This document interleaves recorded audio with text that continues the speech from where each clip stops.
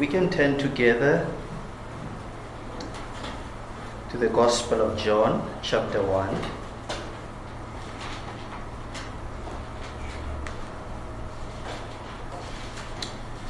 John chapter 1.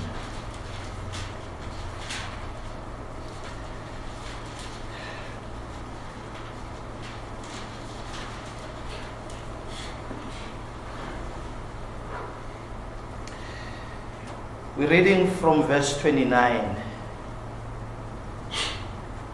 The next day, he saw Jesus coming toward him and said, "Behold, the Lamb of God who takes away the sin of the world. This is he of whom I said, after me comes a man who ranks before me, because he was before me. I myself did not know him, but for this purpose I came, baptizing with water, that he might be revealed to Israel." And John bore witness, "I saw the Spirit descend from heaven like a dove, and it remained on him. I myself did not know him, but he who sent me to baptize with water said to me, 'He on whom you see the Spirit descend and remain, this is he who baptizes with the Holy Spirit.' And I've seen and have borne witness that this is the Son of God." Shall we bow our heads and pray? Almighty God, we want to thank you for the privilege to look into your word. We recognize this morning, even as we read this word, that unless your Spirit guides us and teaches us, we can never really understand these truths. For the natural mind does not receive the things of the Spirit. They are foolishness. We therefore ask you to give us grace this morning by your Spirit. Illumine our hearts and minds to receive your word with faithfulness, with meekness, and with hearts that are willing to obey. We ask these things not because we deserve anything from you, Father, but only because of the one we are beholding this morning, the Lamb of God who takes away the sin of the world. Amen. Amen. Let me greet you in the name of our Lord and Savior Jesus Christ, and thank you to Brother Antonio for the privilege to share the word this morning, and greetings to all of you Bafundisi, that we can gather here and be taught the word of God in various classes, whether it's New Testament, Old Testament, systematic theology, or whether we look at the church history, how the church has throughout history interacted with the word of God. Whatever discipline we are in, we thank God for that. And even myself here, I thank God for the privilege that I can share the word with you and interact with you. I bring greetings from Komhlanga, the other family members of the Mukanyo family, and also from my family as well. As Mfundisi said, I left this morning at 3:30 on my way to the airport. Then I had a problem of, there was a violent protest, they were burning cars, so I was rerouted by the police to another route. Unfortunately, that one we were stuck because it was a gravel road, and so by the time I eventually found another road, I was late at the airport. The plane had already left. So I got into the next plane, and by the grace of God, here I am. So I thank God for travel mercies as well. This morning, I want us to quickly think about verse number 29, John chapter 1. The next day he saw Jesus, that is John saw Jesus coming toward him, and said, "Behold the Lamb of God, who takes away the sin of the world." So I'd like us to think about what John is saying when he says, "Behold the Lamb of God that takes away the sin of the world." Behold the Lamb of God. It's interesting that John is a cousin to Jesus. His mother, Mary, Elizabeth, and Jesus' mother, Mary, were cousins. We know it because even at that time when Elizabeth was pregnant and Mary had just received news from Gabriel that she was going to give birth to a son, a savior, when she visited Elizabeth, the baby inside Elizabeth's belly started to play.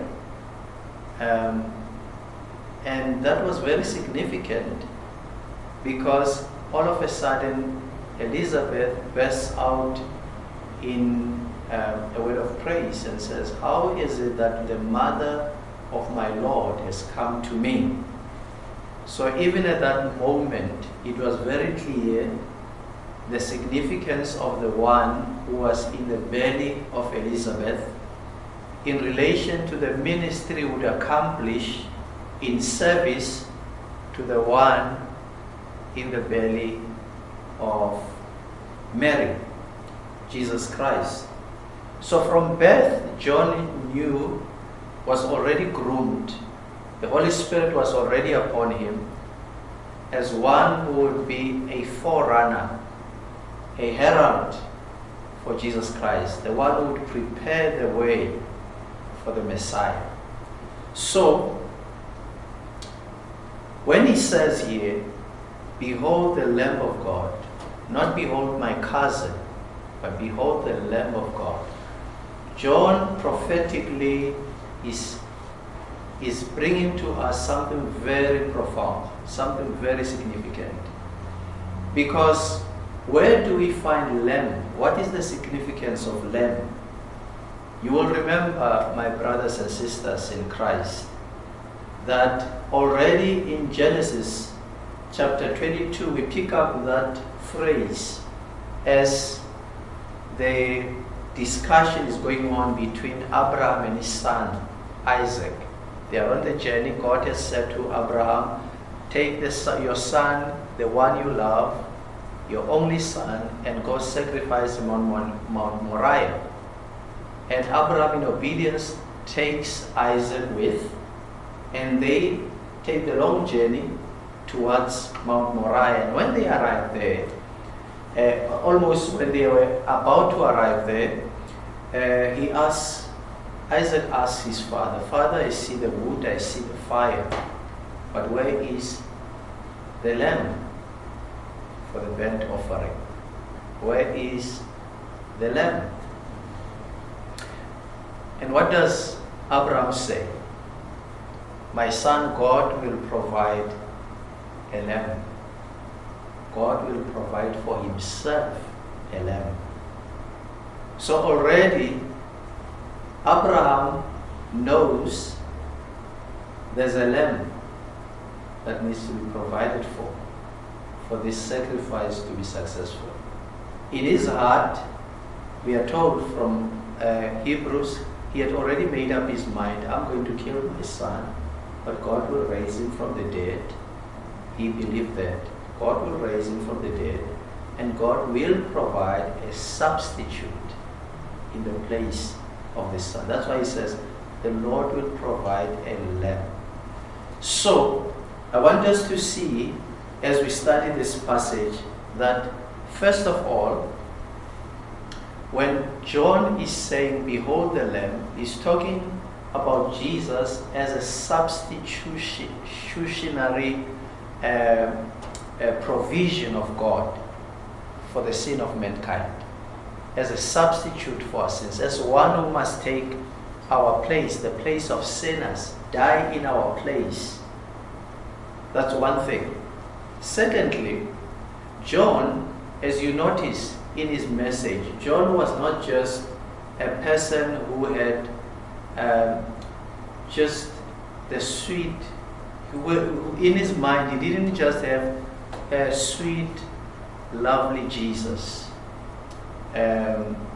He always understood.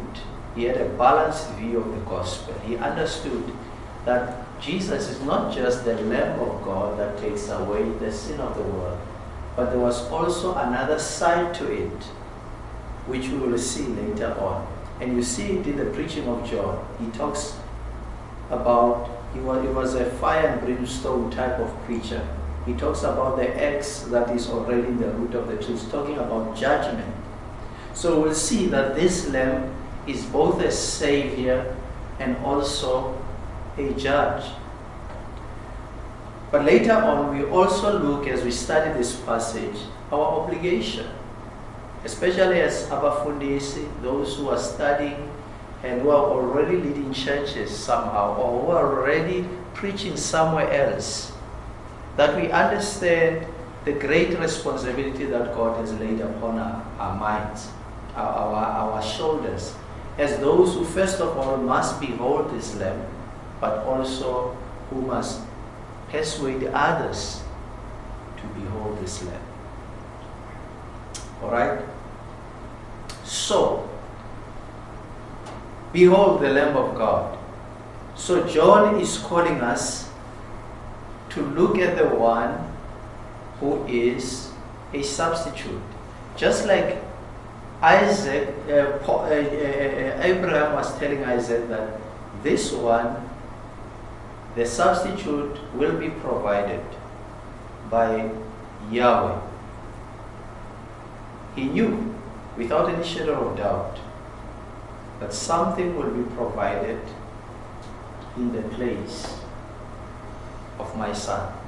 And of course, in my place, because that burnt offering meant, why would there be a burnt offering? There would be a burnt offering because there's a need for substitution. There's a need for atonement. There's a need for sin to be paid for. And so, and we see this theme running throughout the Old Testament going into the New. Because what do we see also in the Old Testament regarding this theme? You will remember in Exodus, when he was about to take his people out of Egypt, when everything else seemed to be not working, God said to, and by his own purposes, of course, God was behind all this, is hardening Pharaoh's heart, and so on and so on. But then ultimately God says, let them choose a lamb, a male lamb, a year old, and let them slaughter it and anoint the doorposts and remain indoors overnight. And when I see the blood, God said so, when I see the blood, I will pass over. So that Passover lamb represented an atonement of some form, because as the angel of death was coming to slay every firstborn in the house of the Egyptians, he wasn't going to skip these ones just because they were Israelites. He was going to skip them because he sees the evidence of death on their doorposts, that death has taken place. Not their death, but something has died in their place.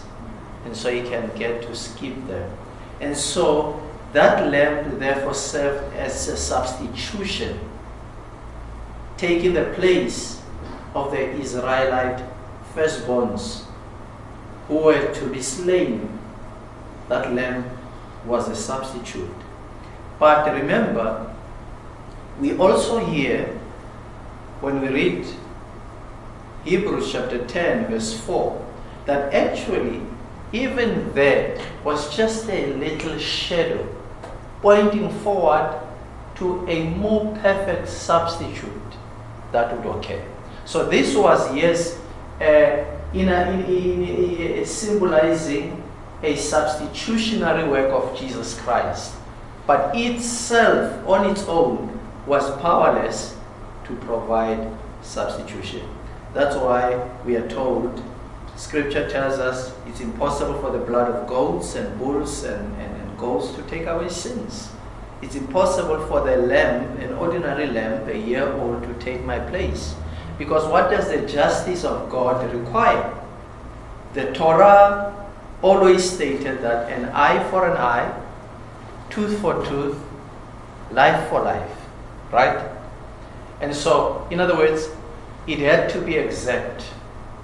You can't replace the life of a human being with a cow. Even if you provide 1,000,000 cows, they can never equate to the value of a human soul, right? There's nothing that can purchase the human soul. There's nothing that can satisfy God's justice except the equivalent. And therefore, the Lamb of God, Jesus Christ, the God-man, is the equivalent as a human being, dying as a man in the place of a man, could satisfy the righteous requirements of the law that stated that the soul that sins shall die. And therefore he dies in the place of the soul that sins, himself being a soul that never sinned, perfect in every way. And therefore he becomes the substitutionary Lamb of God. Paul picks up on the same theme in 1 Corinthians chapter 5 verse 7 when he says, our Passover lamb, for Christ our Passover lamb has been sacrificed. He is our Passover lamb. He is our substitutionary lamb. He takes away our sin. He removes our wrath, the wrath of God from us. He brings us into favor with God, into a covenant relationship with God. But let me also state, brothers and sisters, that this lamb, substitutionary Lamb of God, as wonderful as it is, if we leave it just there, then we are preaching a half gospel. Because this lamb is not Santa Claus. He's not just a Lamb of God who is, all love, all happiness, all joy. There is a side to this lamb. We haven't seen that side yet in this life, but John alludes to it, that the axe is already at the tree, at the foot of the tree. So which means this lamb, there is judgment attached to it. Notice that when you go to Revelation, the same term is referred to the lamb. Revelation 6 verse 16 tells us that on that day, the end times, the coming of Christ, it says they will call those who have not trusted in Christ, they will call upon the mountains and rocks and say, fall on us and hide us from the face of him who is seated on the throne, and from what? The wrath of the Lamb. The wrath of the Lamb. So, which would suggest that the words were true, spoken by another English pastor, who said, Andrew King, who said, the most frightening person in the whole universe is the Lord Jesus Christ. The most frightening person in the whole universe is the Lord Jesus Christ. He is the Lamb that has wrath. Yes, today we see the Lamb, we only experiencing His mercy, His saving grace, His forgiveness. But He's also coming as the Lamb that is full of wrath to judge those who have not trusted in Him. And that's why they will call on the mountains and the rocks to fall on them. He tells us, John does in Revelation 17 verse 14, they will make war on the Lamb, and the Lamb will conquer them, for He is the Lord of lords and King of kings. Those with Him are called and chosen and faithful. So you see, He's not just a saving Lamb, He is also a conquering Lamb, a Lamb who judges. And the gospel embraces these two sides. We understand Jesus not only as Savior, who saves us from our sins now, but we understand Him also as the wrathful judge who will judge the living and the dead. And that's what we confess, isn't it? That's what Paul also teaches us when he reminds Timothy, in the presence of God and of Christ Jesus, who will judge the living and the dead. So there is judgment coming. The Lamb has come as Savior in His first advent, but He's coming back again. Not as a Savior to those who have rejected Him, He's coming as a judge. And so that's the truth we are finding here. But this truth, for us, John is saying to us, behold, we have an obligation, my brothers and sisters, to behold this Lamb. Are you beholding? Have you beholden? Have you looked at the Lamb yet? Because sometimes we can go through theological colleges and study and get degrees, qualifications, and you find that many of us, we have not really looked into the face of the Lamb, Jesus Christ. Many people preach the gospel, even not only in our day, even historically. A lot of people entered into ministry who never had the experience of beholding the face of Jesus Christ by faith. I think it's the Puritan writer Richard Baxter in the famous book, The Reformed Pastor.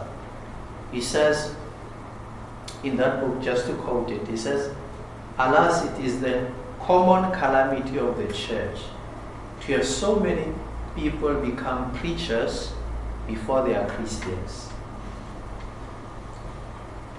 who are sanctified at the altars as the priests of God before they are sanctified by hearty dedication as the disciples of Christ, and sought to worship an unknown God, to preach an unknown Christ, and to pray through an unknown Spirit, and to proclaim the joys of heaven that they don't know themselves.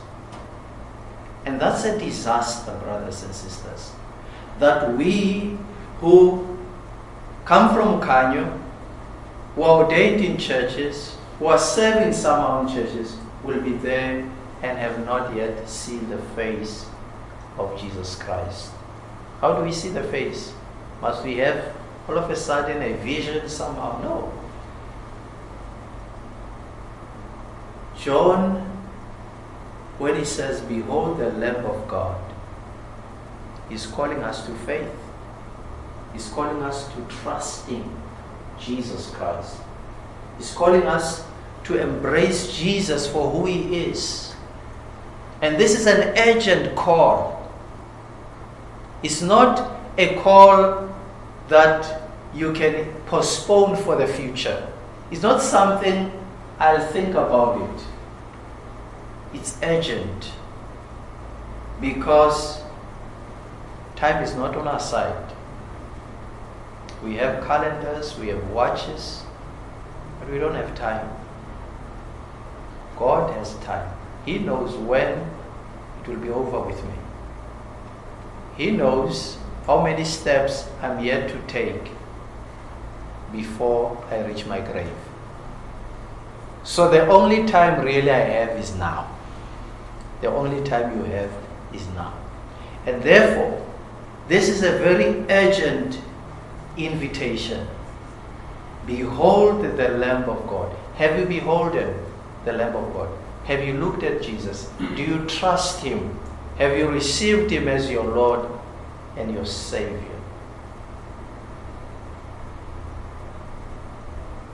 Have you known the joy of fellowship with Him?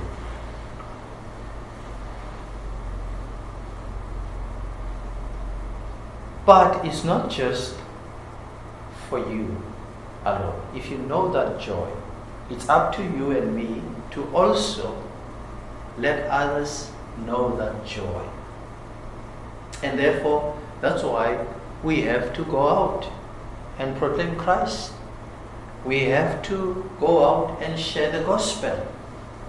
Look at the state of our country. Look at the state of our communities, our neighborhoods. Who is praying? Who is sharing the word in that local clinic every morning when they start work? Who is sharing the word in that police station as they in that parade when they they change shifts? Do you know that those places are places that would welcome any time someone is saying, I'd like to pray with you, I'd like to share the word? Are we seizing those opportunities? That's a question.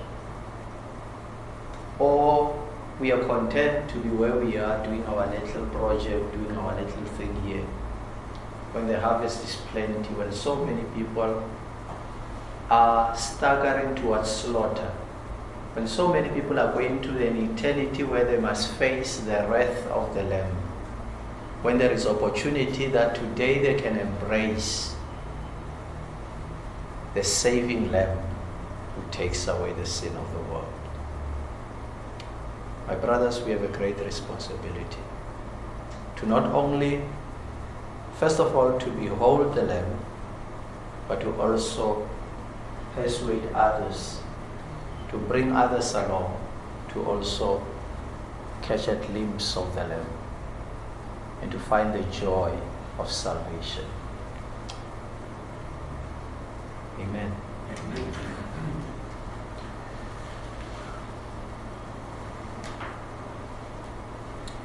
We give you honor and glory.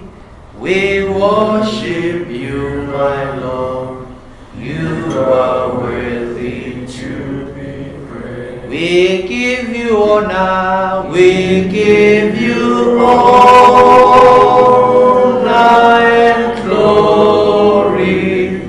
We worship you, my Lord. You are worthy to be praised. O Lamb of God, seated at the right hand of the Father, what would we be without you? We thank you, Savior of our lives. Help us to daily behold your face, to love you more dearly day by day, to see you more clearly and to follow you more nearly, and to call others, persuade others to look at you also by faith and live. Forgive us, Lord, for the neglect of evangelism, for the neglect of reaching out with the gospel. We pray that you'll bless Mukanyo and make it a means for that end. And equip us, Father. Put a burning desire and a zeal in our hearts to make Christ known in our country and in the world. For it is in his name we ask these things. Amen. Thank you so much. Okay, guys, you're welcome to join us for some tea and eats. And